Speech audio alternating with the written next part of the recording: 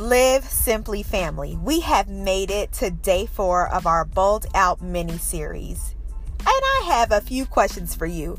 Number 1, have you bet on yourself this week? Question number 2, have you kicked ordinary to the curb? And have you been leading by example? Remember, being bold requires these qualities and action steps. Oh, but there's one more thing I need you to do as we bring this here mini series to a close. So, as you bet on yourself. O, keep ordinary out of your space. And L, lead by example. There comes a time, my friends, where you must draw others in. Oh, you thought bolding out was just for you? Oh, no. God has called you to speak up and speak out for what's right and to walk in your purpose, not for you, but to influence others. Once again, just thinking about the current situation as it relates to racism and inequality. Do you think that you're speaking out and speaking up is just for you? No, not at all. For example, I was given an opportunity last week to speak about this topic of inequality and racism for my company at work. And I knew God wanted me to speak out about it, to be bold about it, in order to open the eyes of others and influence them, to draw them in to work alongside of me and others to make a change. Being confident, extraordinary, and leading by example should influence others. It should draw people in so that they can catch on to what you're trying to do and work right alongside you. Imagine if there were 2, 5, 20 others who you could draw in to stand up for what's right and support your purpose here on earth. The world would be a better place a little bit at a time. So I want you to think about why it's important to draw people in. And I'm going to share with you some reasons. One is that you don't know everything. So yeah, I know we don't know it all. You can't do it all because you weren't created to do it all.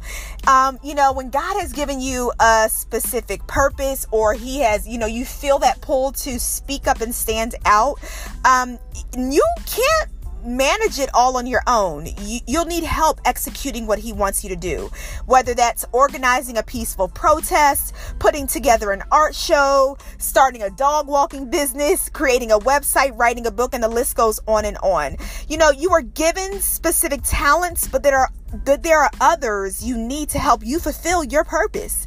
Ephesians 4:16 talks about it. Paul, who is the author of that book in the Bible, he talks about it. He's sharing this with the church and about how the church needs to walk in unity. And I thought the scripture it tied into, why we should want to draw others in so that we can work with others.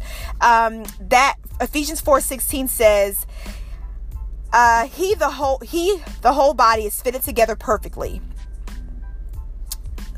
The whole body is fitted together perfectly, and each part in each own special way helps the other parts so that the whole body is healthy and growing and full of love.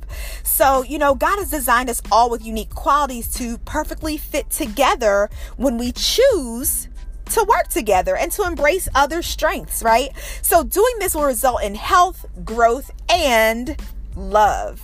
So yeah, and I guess that's just a side note. You got to get to the point where even as you bold out and you lead by example, and there's a specific call or specific action step that you're supposed to take, you have to be comfortable with embracing those who have different abilities, who are stronger in certain areas than you, because that's really how you influence others as well. Not being worried about you kind of not shining and not being the best. It's not about that. It's about working together so that the bigger light can shine. And the bigger light is a purpose that God has given you here on earth.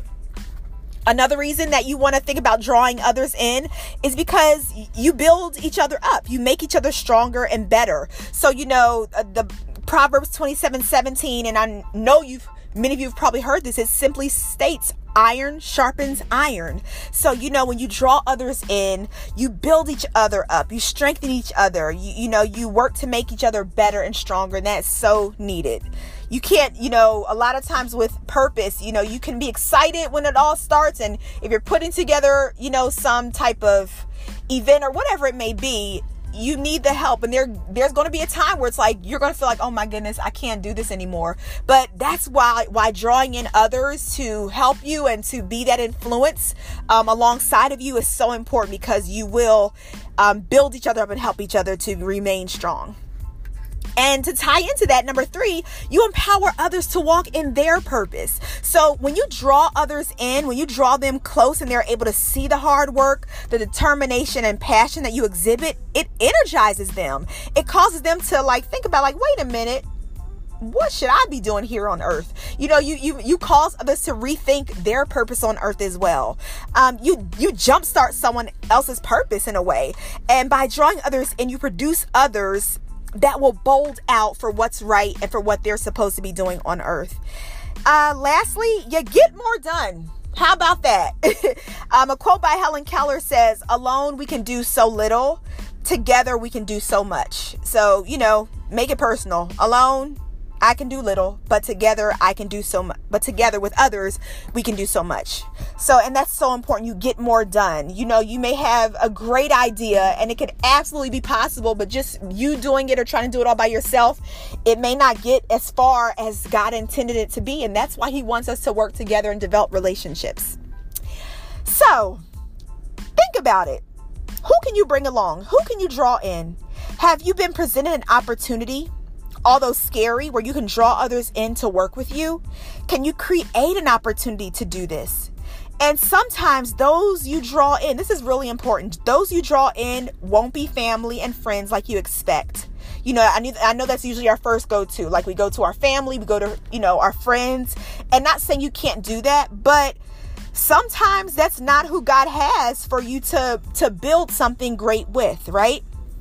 So I know it's great, to have family and friends around, but you have to be open to drawing others that don't look like you, don't act like you, and don't sound like you.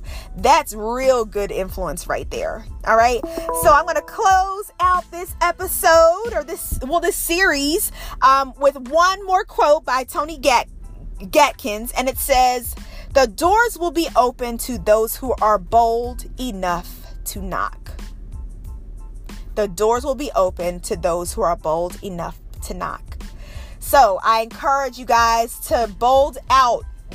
Hey, the rest of this year, you're going to bold out. You're going to bet on yourself. You're going to kick ordinary to the curb. You are going to lead by example, and you're going to draw others in so that they too can help you and they too can influence their specific sphere of influence as well, right? So that's super, super important. But you got to be willing and be bold enough to knock first. All right. This has been great, guys. I hope you've been inspired and encouraged. I would love for you to follow the Live Simply Instagram page, Live Simply, LIVESEMPLY. And we also have a Facebook group that you can join as well. So thanks so much for tuning in. Here is to a wonderful weekend, because it is Thursday and I won't be on the podcast tomorrow. So have a wonderful weekend and live healthy from the inside out. All right, guys. Bye.